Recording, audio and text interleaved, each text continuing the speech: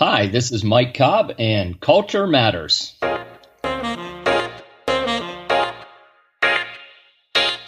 Build your cultural competence. Listen to interesting stories. Learn about the cultural fails and how to avoid them. Get the global perspective here at Culture Matters on International Business. Your host, Chris Smith, has a plan for people who are looking for a solution.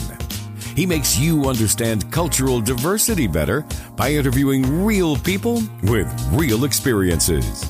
Every episode, he interviews a prominent guest who will tell you his or her story and share international experiences, making you more cultural competent. And now, here's your host, Chris Smith. Good morning, good afternoon, or good evening. My name is Chris Smith, and you're listening to another episode of the Culture Matters podcast on international business. We are currently on episode number 133. Subscribing to this podcast would really help me and other people find this podcast a lot faster, and you can spread the word about intercultural management and cultural competence as well. Today's guest is Michael Cobb. And after success in the computer industry, Michael formed ECI Development in 1996.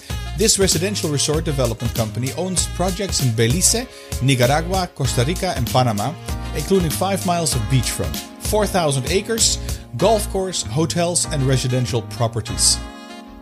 Michael contributes professionally on matters concerning international real estate, finance, and development. He serves on the board of several multinational companies, charitable foundations, and is a past international director of the National Association of Realtors. Michael and his wife Carol lived as expats, raising 2 daughters overseas from 2002 till 2016. Let's get right to the interview.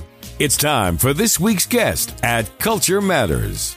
Hi, Mike. Good morning, or good evening, or good afternoon. I have no idea where you are, actually, and neither does the audience. I'm outside of Washington, D.C. in a little town called Shepherdstown, West Virginia. So it's 8:30 in the morning for me right now. Okay. It is 2:30 at this place here. We're recording this on January 14, 2020. Tell us a little bit about yourself, Mike, if you want, and where do you come from? Where are you now? That you have revealed already in Washington State or Washington, D.C., you said? I'm sorry, Washington, D.C. area. I'm about 90 miles west in the Shenandoah Valley. It's a beautiful place to be. It's gets me quick access to Dulles Airport if I need to be on a plane, which I am pretty frequently. And but you know, it's interesting, Chris. You know, we moved here back in 2000, thinking we would raise our family here. My wife's from Arlington, Virginia. I'm from the Pittsburgh, Pennsylvania area, and we were here for a couple years, and then ended up moving to Managua, Nicaragua, for 14 years. The first 3 were for work. The next 11 were by choice. We decided to stay there because, again, my job's phone, internet, and airport travel. So we stayed another 11 years, and 3 years ago came back to Shepherdstown. It's a beautiful little historic community right on the Potomac River. But you know, it's nice to be back in many ways. And I have some thoughts on the back and forth and what that does for cultural awareness, but we can get to that later.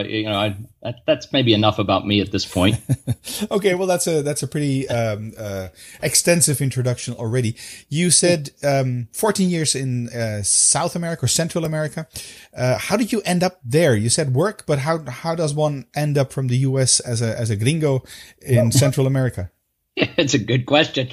Sometimes I ask that question of myself. You know, I was in the computer business after college in Washington, D.C. area, Northern Virginia. And a buddy of mine from college called me up about, 7 years after graduation and said, "Hey, Mike," you know, I was sitting at my desk in the computer company. He goes, "Hey, Mike, what are you doing this weekend? You want to go to Belize with me?" And I'm like, "Absolutely." But this is prior to Google. And in my head, I had no idea where Belize was. You know, it was British Honduras when I was in high school and studied it that way. But anyway, so, you know, a couple of days later, I'm on an airplane to Belize, had a great time. And I told my friend Joel, I said, "Hey, Joel, next time you come back, let me know. I'd love to come back again." And so a few months later, he's headed back to do some more work. And I go with him and end up buying a condo there. He and I both each bought condos and started a little business renting them out. But what we quickly saw, Chris, which was amazing, was this incredible hole in the marketplace. There was no financing. We paid full payment for our condos, but because we were willing to, wire the entire amount, and we didn't need financing, the developer gave us a 20% discount on the price. And what we found out is most developers were financing the sales of their properties because, a bank in the States wouldn't lend you money as a, U.S. citizen, and a bank in Belize wouldn't lend the foreigner money. So we ended up starting a little mortgage company. The mortgage company grew. We brought in some professionals to turn it into a bank, and we ended up with a bank in Belize that I'm on the board. I don't have anything really to do with it, management committee, but we started seeing development opportunities as well, and started a development company in 1996, and then our first property in Belize, then our big property in Nicaragua. And when it was time for somebody to be boots on the ground, that was my role. So I packed up my wife, my 2-year-old daughter. We moved to Nicaragua for what we thought would be 2-3 years. And again, just ended up loving it so much. We had a second daughter who came along, and it was a great place to raise a family and a great place to live. And we now work in Belize, Nicaragua, Costa Rica, and Panama. And pretty shortly, Argentina, Ecuador as well. So, we are in Central America with expansion plans down to South America professionally. But personally, just like you've spent a lot of time in Guatemala. The bug has bit us, me, myself, my wife, my girls. In fact, over Christmas, we decided not to buy presents. We decided we would take a family vacation back to Nicaragua and went down for 10 days and just really enjoyed being back in the country. I can imagine. What's the why Nicaragua in the first place? Because there are a couple of countries around. We're looking at the south, or any country south from Mexico. I think is called Central America, up until including Panama, if I'm not mistaken. And why did you end up in Nicaragua? And in the capital, and why is that a great place to raise children? Isn't that like dangerous and all? Yeah, it's dangerous. Every city in the world is dangerous, depending on where you are and what time of day. My mom always told me if you're home in bed at midnight, you're probably not getting into very much trouble. I think that's true no matter where in the world you are. Also, crime is local, right? I mean, every city has bad neighborhoods. Every city has nice neighborhoods. Yeah. And you just need to be, smart about where you live, where you go, what you do, and what time you get home from into bed, right? So, but we, our company, because we started in Belize and we looked for property in Belize, we explored all over the region. We ended up buying a very large property in Nicaragua in the year 2000. It's 3.5 miles of beach. The property is about a mile deep. And so it's it's huge. It's 2,500 acre. It was a cattle farm on the Pacific Ocean. And we bought it. We kind of sat on it for a couple years, started our master planning. But in 2002, it was time to get down there and start to, actually hire, the contractors to come in, because it was out in the middle of nowhere. It was remote. It was 27 kilometers from the nearest electricity. So we ran the electric 27 kilometers through the countryside. We put in roads, water, sewer, telecommunication systems. I mean, basically we built a small town by the sea. And so that was the boots on the ground part that, I needed to be there for. But by 2005, early 2006, we'd hired a chief operating officer. I had architects, engineers. I had, the accounting staff, marketing. So we built the team in Managua. And to answer your question about why Managua, if you want to build a team of professionals, it's hard to do it. I mean, you can do it in some of the other major cities, say, maybe Masaya, Matagalpa, Esteli, but outside of the major cities, it's hard to find, engineering professionals and accounting professionals and IT people. Especially who are bilingual, because our customer base is North American. So most of our staff is fully bilingual. And so Managua was, a place that we could build the team. Now our property's an hour west on the Pacific coast. But we have a team out there as well. That's the hospitality resort team, but the corporate offices are in Managua. And why it's a great place to raise a family.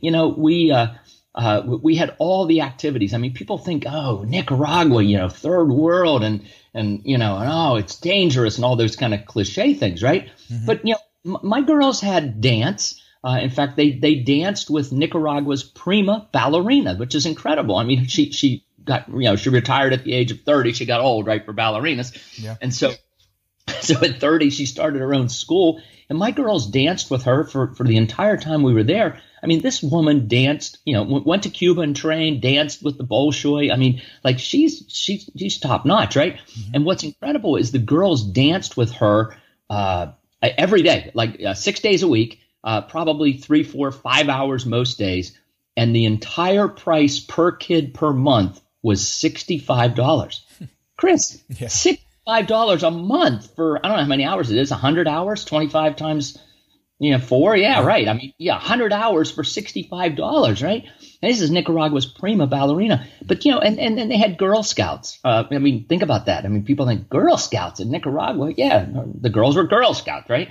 And we sent them to a German school. So they would go to school in Spanish, pick a quote unquote second language, which was German, and we spoke English at home, right? But there's an American school, there's a French school, there's, a bunch of, there's Christian schools. I mean, so there's a whole range of schooling available, but we wanted our girls to go to school in Spanish so that they learned that as a primary language. Mm-hmm. German is a bonus, right? Yeah. And then English at home. So, for just a lot of reasons, Managua was a great place. And, and in the 14 years we lived there, 0 incidents of any kind of what I would call major crime. Mm-hmm. We had a guard jump over our fence one time and steal some of my pants off the clothesline drying.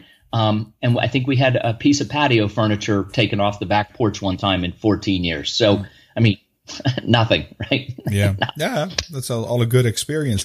Out of curiosity, why did you do you not include Guatemala in your offerings?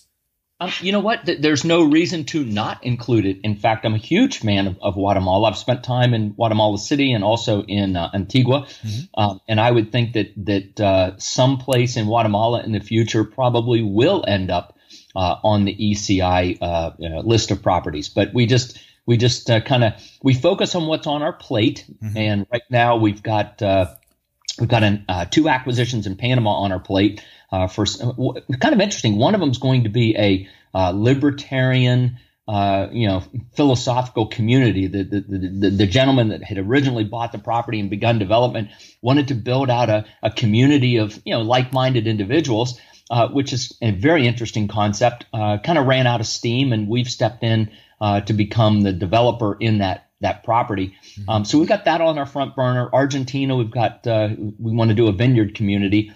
But the area in and around Antigua is and has been a target location for many years, Chris. So keep an eye out. I think you probably see something in Guatemala here in the next 3, 4, 5 years. Okay, that's good, excellent. Yeah. In your experience, having lived there for 14 years, what if you consider Central America being Guatemala all the way south? What is it? El Salvador, Nicaragua, Honduras, Costa Rica, and Panama.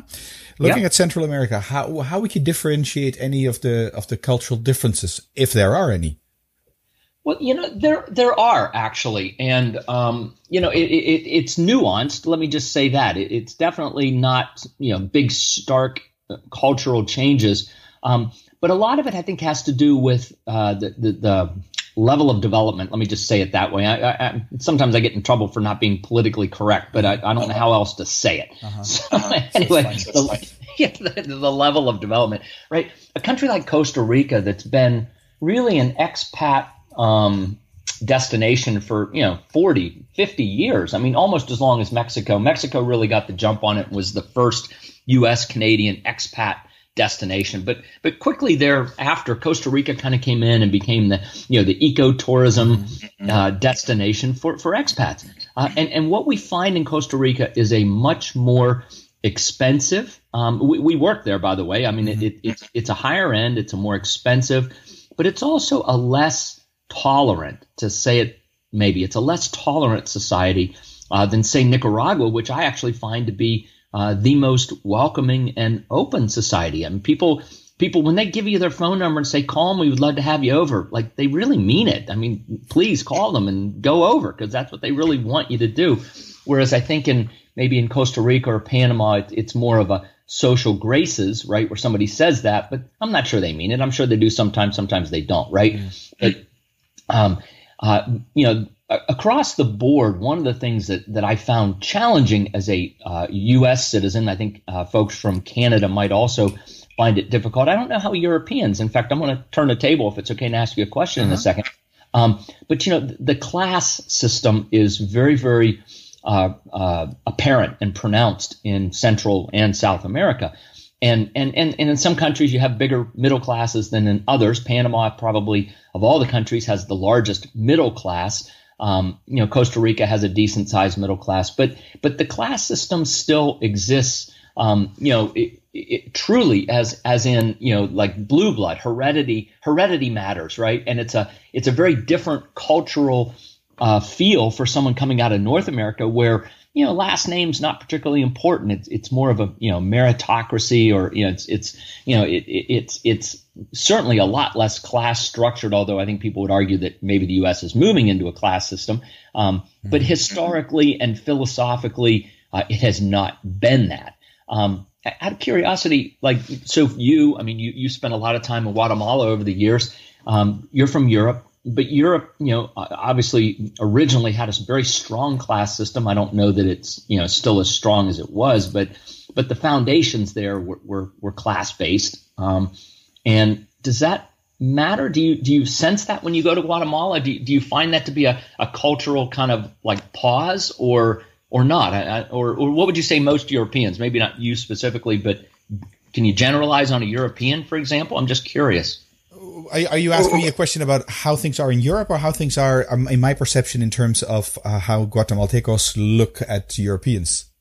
Well, I guess what I'm maybe wondering more is when a European who's kind of more familiar with the class system, culturally, comes to Latin America and experiences the class culture, do you think that's as big an impact as it is for U.S.? I can tell you that for many of our customers and many of the people I've spoken to over the last 2.5 decades, the culture shock, let me just say it that way, it's a cliche, but anyway, the culture shock of the class system tends to smack U.S.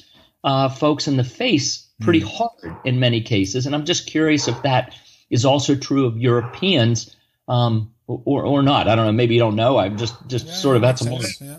Well, what I see, what my experience is as well. If I've spent some time with Guatemalan families as well, and the thing that you don't do in the US, that we don't do in Europe either, is the system of maids, having a maid or one or two maids actually. For me, the word slavery is totally inappropriate here, because these people have a job, etc. But what strikes me is that they're all. I haven't seen an exception to that. They're all from Mayan background, and I think the Mayans, and I could be totally out of line here, but I think the Mayans tend to be the lowest class, whereby the Western or the white Europeans or North Americans tend to be the higher class, whereby maybe even Europeans are seen somewhat higher than Americans, because Americans are gringos, and when they look at me, I got blonde hair, blonde grayish hair, and I look like the typical Chapin. The Guatemalan word is canche. So they look at me and they say, hola canche, like, hey, hello blondie. And they think I'm a gringo. And when I say I'm not a gringo, and when I do speak some Spanish with them, they realize that I'm not American. And then somehow their attitude seems to change as well. So maybe that's one aspect. And the other aspect that struck me as well, if you look at the advertising, and I'm not sure how that is in other parts of Central and South America, the advertising, the billboards, etc., always display white Caucasian people in terms of using products or selling a bank or whatever product is being sold. It is 9 out of 10. It is it's not a local. It's certainly not a Mayan, but it tends to be a Caucasian person. That makes any sense to you? It does. In fact, we noticed that as well. I mean, yeah. So I think you're right on the money there, and I appreciate the insights, because it is something that I try to pay attention to. Yeah, and it's kind of interesting, Chris, because I said that we paid attention to it as a family, right? Mm-hmm. The things that was kind of interesting, and in fact, I'm going to bring up a Star Trek reference here. I don't know if you've seen the Star Trek movies, the original ones with Shatner and Leonard Nimoy, right? The old Star Trek movies. Uh-huh. But I think it's number 3. Spock dies, and they send him down to this Genesis planet, and the planet rejuvenates, right? That's the whole idea of the Genesis planet. Well, in the next movie, they come back to get Spock, right? He comes back up to the ship, and he's talking to the doctor, McCoy, and Bones says to Spock, he says, "Hey, Spock, what's it like to be dead?" And Spock's answer, this is incredible. Now, and I love Spock's answer. And I use this a lot in when I'm trying to describe culture to folks. Spock's answer is, "Well, doctor, without a common frame of reference, there's no way you can understand." Mm-hmm. And the thing about culture is that it's like a fishbowl, to pick out a different analogy. If you're a goldfish in a fishbowl, your whole world is that fishbowl. And there's no reason for you to even think or assume or even imagine that there's another fishbowl or there's another kind of culture, right? You're just in this water, right? Yep. But our girls, right, had 2 fishbowls, right? So when we were in Nicaragua, we were in the Nicaragua fishbowl, and we would look at things there, and we would do things different at home, maybe. And the girls would say, "Well, why do they do that?" And we did, "Well, it's a different culture, honey. This is how they do it in Nicaragua. We do it different in the U.S., right?" Mm-hmm. And then when we're in the U.S., we'd see things and we'd say, "Oh, but that's how they do it in Nicaragua. Isn't that cool?" Or whatever it was, right? And so because the girls have 2 fishbowls, they now have a conscious recognition of culture, right? Which is powerful, because as long as it's subconscious, when we don't know that we're imbibed and surrounded by this thing called culture, with super subconscious, right? Yeah. You're right. And all of a sudden now this thing called consciousness, brings culture to the forefront, and you can actually talk about it and see it. It's a powerful, I'd say life changer, game changer for people, because it just opens up a whole nother level of understanding, and that I think's powerful. Mm-hmm. And so honestly, when I saw the title, when Mikkel introduced us, and I saw the title of your podcast, Culture Matters, it does. I mean, it absolutely matters. It's just that it's hard to get a recognition of what that means unless you have a common frame of reference or an alternate frame of reference, right? I mean, when we get outside of our culture and see another one, we can look back at ours if we choose to, right? We can look back at ours critically. We can look at the new one critically and see what the differences are and why some of our just basic assumptions are just simply that. They're assumptions. They're not facts, right? They're just the way we do things. But that doesn't make them factual. It just makes them the way we do things. So anyway, just some neat stuff that we as a family really experienced and truly enjoyed talking about as a family as well. It certainly changed the dynamic of dinner time discussions. So yeah. I can imagine that. In terms of talking about this, and segueing to something that was on my mind, raising children there, bilingual eventually. I guess they will still speak some Spanish, if not fluently as well. How much of this culture did your kids pick up from going to a German school, but predominantly Spanish, in a Spanish environment, but with American parents? That's a great question. I'm not sure I know the answer to that question. That's a very good question.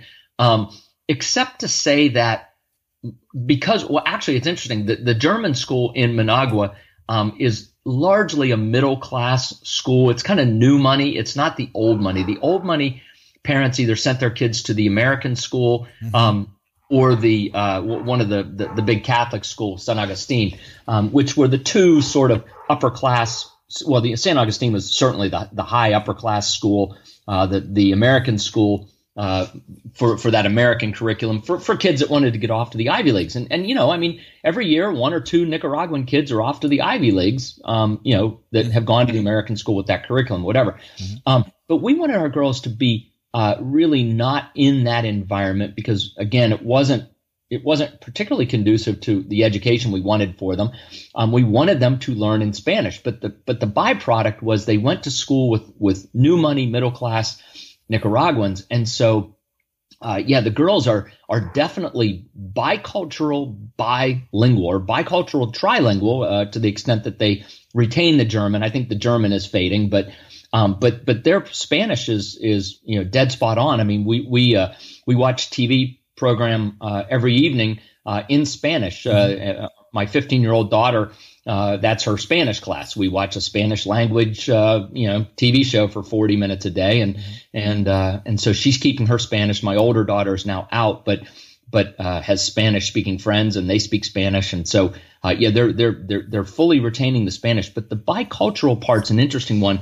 I think they really can move in and out of the Nicaraguan, specifically Central American or even Latin American culture with ease. It's like for them it's like putting on a comfortable set of clothes, right? For me, it's more like putting on a suit that doesn't quite fit very well, but I can get into it.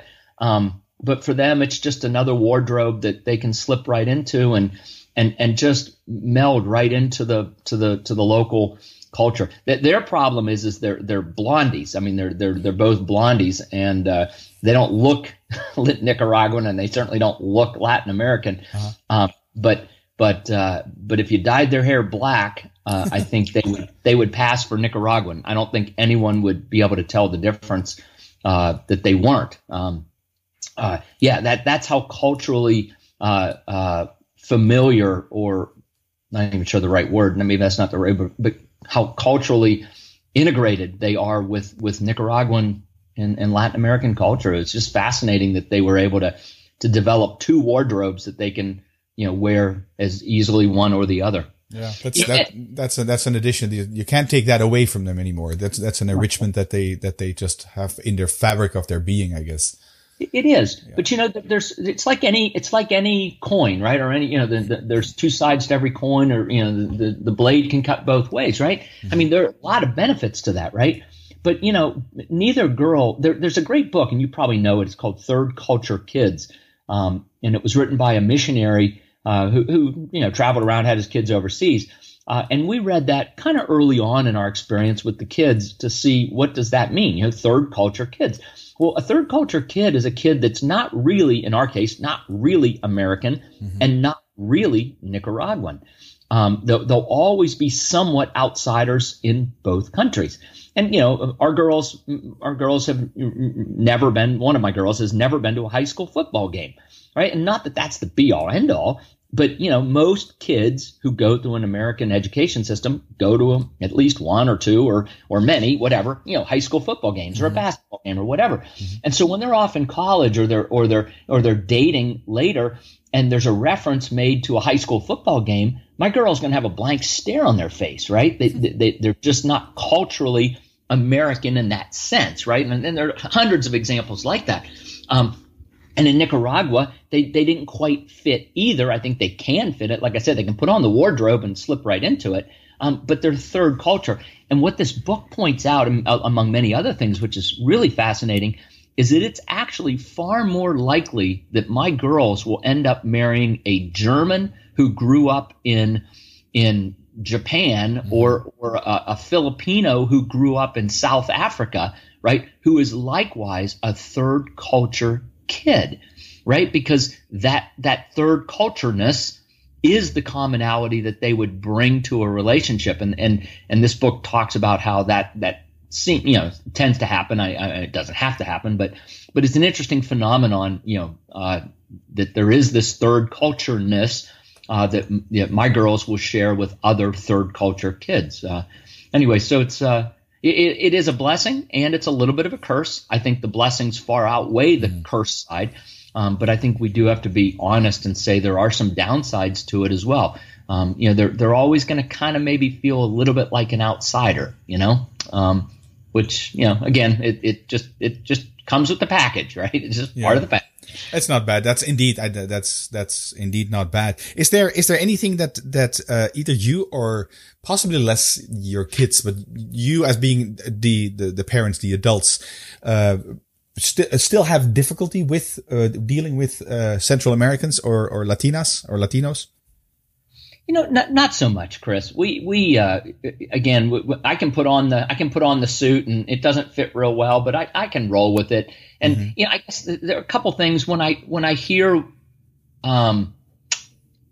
maybe prejudicial is a little bit wrong, but when I hear prejudicial comments, it really rubs me the wrong way. That somebody's not as good as somebody else because of their status maybe, or their ethnic background.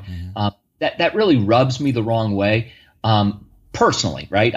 I don't believe that. That's not who I am, right? But I do accept it as part of the culture and try not to be judgmental of it or the person saying it. I mean, and that's a little bit of a challenge. I mean, that's a conscious challenge I have. But other than that, no, I think I feel really comfortable working there. I certainly feel comfortable living there, engaging, and enjoy it. To be honest, I really like the cultural elements that there's some the strong family values, the strong what I would call basic conservatism. Is very appealing in many ways. It holds the fabric of society together. I think in ways that we're, certainly now with the politics in the U.S., we're seeing a lot of fractionalization and polarization. And not that doesn't happen in Latin America. It certainly does.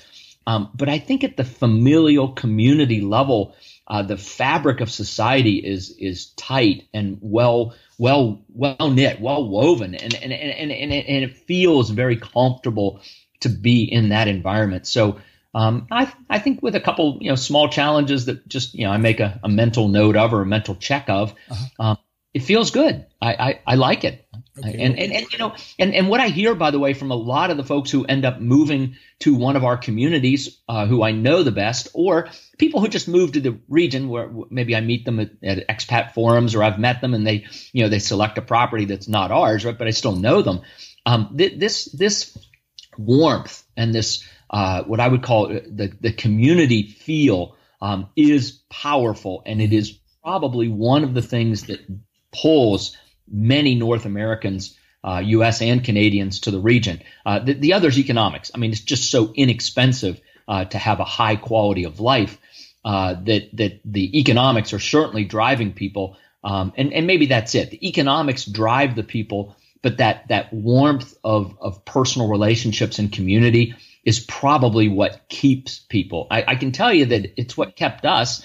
I mean, I went there for work, right? I didn't go there for economics, but I had a reason to go there, and it was to get our project started. Yeah. But 3 years into it, my wife and I went out to dinner and made a list of all the reasons to go back to the States and all the reasons to stay in Nicaragua. And the reasons to stay in Nicaragua went down one side of the page and onto the back. And many of them had to do with our relationships with people and the quality of those relationships. So, yeah, it sinks into you. I mean, it holds, right? It's a good grip. It's like super glue, Yeah, it's well, for some, I guess for some people it clicks, and for other people it's more difficult. And to give you an example, I took my my youngest daughter and my oldest son last year in August. They came to Guatemala. We stayed with a family. We stayed in a Guatemalan family.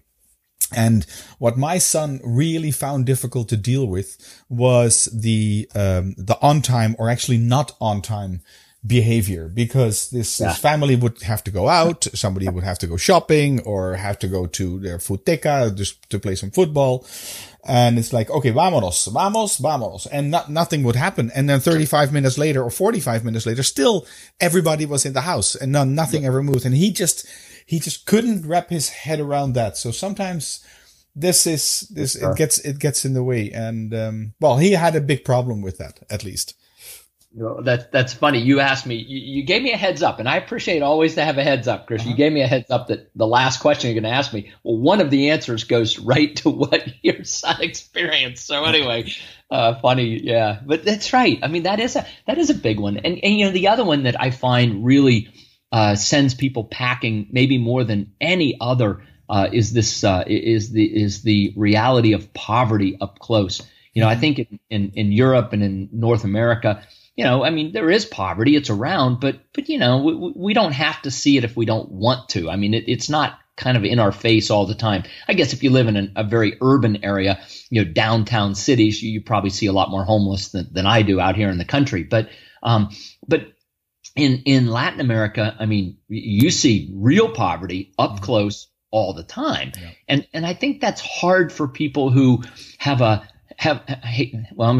bleeding heart, right? Mm-hmm. That like every time they see a poor kid on the street or, whatever, a shanty, village with tin shacks and, and black plastic, walls, I mean, it rips their heart out, right? Yeah. And if your heart's getting ripped out like 6, 8, 10 times a day, you're not going to last very long. And so I think poverty is a tough one for a lot of folks, and it is cultural. My recommended solution to the poverty issue is, join the Lions Club or the Rotary Club or Kiwanis or a faith-based organization. Get your hands dirty, get to work, and help make a difference, in that community, and see if that helps. But poverty's a tough cultural. Poverty up close. I mean, every place has poverty, but to actually be immersed in it, that's a tough cultural impact for a lot of people. Yeah, I can imagine very much. Yeah. I'm looking at the time here, Michael. We're about 35 minutes in recording here. I usually keep my podcast around this time. So if it's okay with you, I'd like to segue to a point you already made, which is one of my last questions in terms of, can you give us 3 tips on how to become more culturally competent? Absolutely. Well, let me start with the first one because it was the one your son. Right. Patience. There's a great saying: if you come to Latin America without patience, you will learn it. If you come with patience, you will lose it. So I think it's a no-win situation, right? But I think patience is important, and it's hard to get there. But I came up with a kind of it's acceptance without acquiescence, and that to me sort of became my motto on the patience issue, right? It was acceptance without acquiescence. Like, I'm not going to give up on trying to get everyone out of the house to go to this soccer game, right? But I'm not gonna lose my mind over it either, right? I have acceptance without acquiescence. So patience is one. Humility is another. I think that being humble and understanding that we don't know what we don't know, and also this idea of assumptions that kind of come with our culture. We kind of need to forget what we think we know as well. So be humble in our approach, and just know that it will be different, and we need to listen more, talk less, and I call it get our radar screen a lot bigger. To really just try to get a lot more input to gain an understanding of what this culture is, and then the idea of acceptance there as well. And the third is compassion. Once we understand what this culture is, that it might not be as fast paced, or it might not be as time based. This idea of compassion or conscious caring, maybe is a better way to say it. Compassion might be a little too strong, but conscious caring of what this culture is, and then a respect for that which comes out of this this compassion. I think those are the 3: patience, humility, and compassion. Excellent. I've got them all written down. They will be in the show notes as well. Mike, if people want to get in touch with you, what is the best way for them to do that? Email is the best. I'm an old dinosaur. So mcobb, MCOBB at ecidevelopment.com. mcobb at ecidevelopment.com. love to hear from folks on any of these cultural things. It is definitely an area of extreme interest and study for me. And I've got a great reading list, by the way. If folks are interested in getting a reading list of books that I mentioned one, the Third Culture Kids, but I've got 7 or 8 that I've read over the years that I think are absolute must-reads for people interested in cross-cultural issues, and I'd be happy to share that reading list with folks. Perfect. Excellent. Perfect. All right. Well, thanks again, Mike. Excuse me, taking the time out of your schedule to be on this podcast, and I'm pretty sure we'll bump into each other in the future. Well, I look forward to it, and possibly in Guatemala as we get something going there, Chris. All right. We need to talk about that then. Yep. Thanks for having me. Take care. Bye-bye. That's it for this episode. Culture Matters, making you understand cultural diversity better by interviewing real people with real experiences. Your host, Chris Smith, has a plan for people who are looking for a solution.